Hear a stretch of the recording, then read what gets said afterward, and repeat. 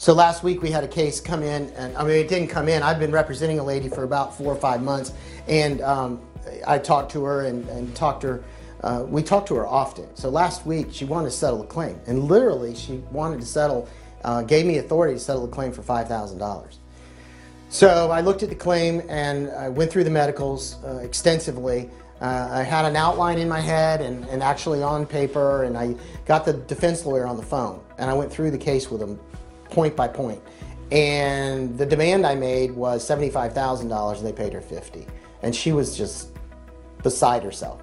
Now, she was fine with just resolving the claim for $5,000. But what she didn't understand is we needed to build in future medical care for her. We needed to build in future wage benefits for her.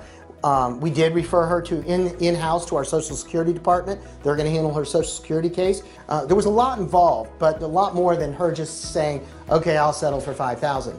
And this is what happens with people that don't have lawyers. They just call the insurance company, and they're so tired of not good medical care, not getting paid on time, that they just fold up and say, oh, just the heck with it. It's not worth it. Just give me $10,000, I'm leaving, I'm done. We try and instill patience, which is difficult sometimes because of their financial situation. We understand that, but we want to move the case along appropriately to compensate them the right way.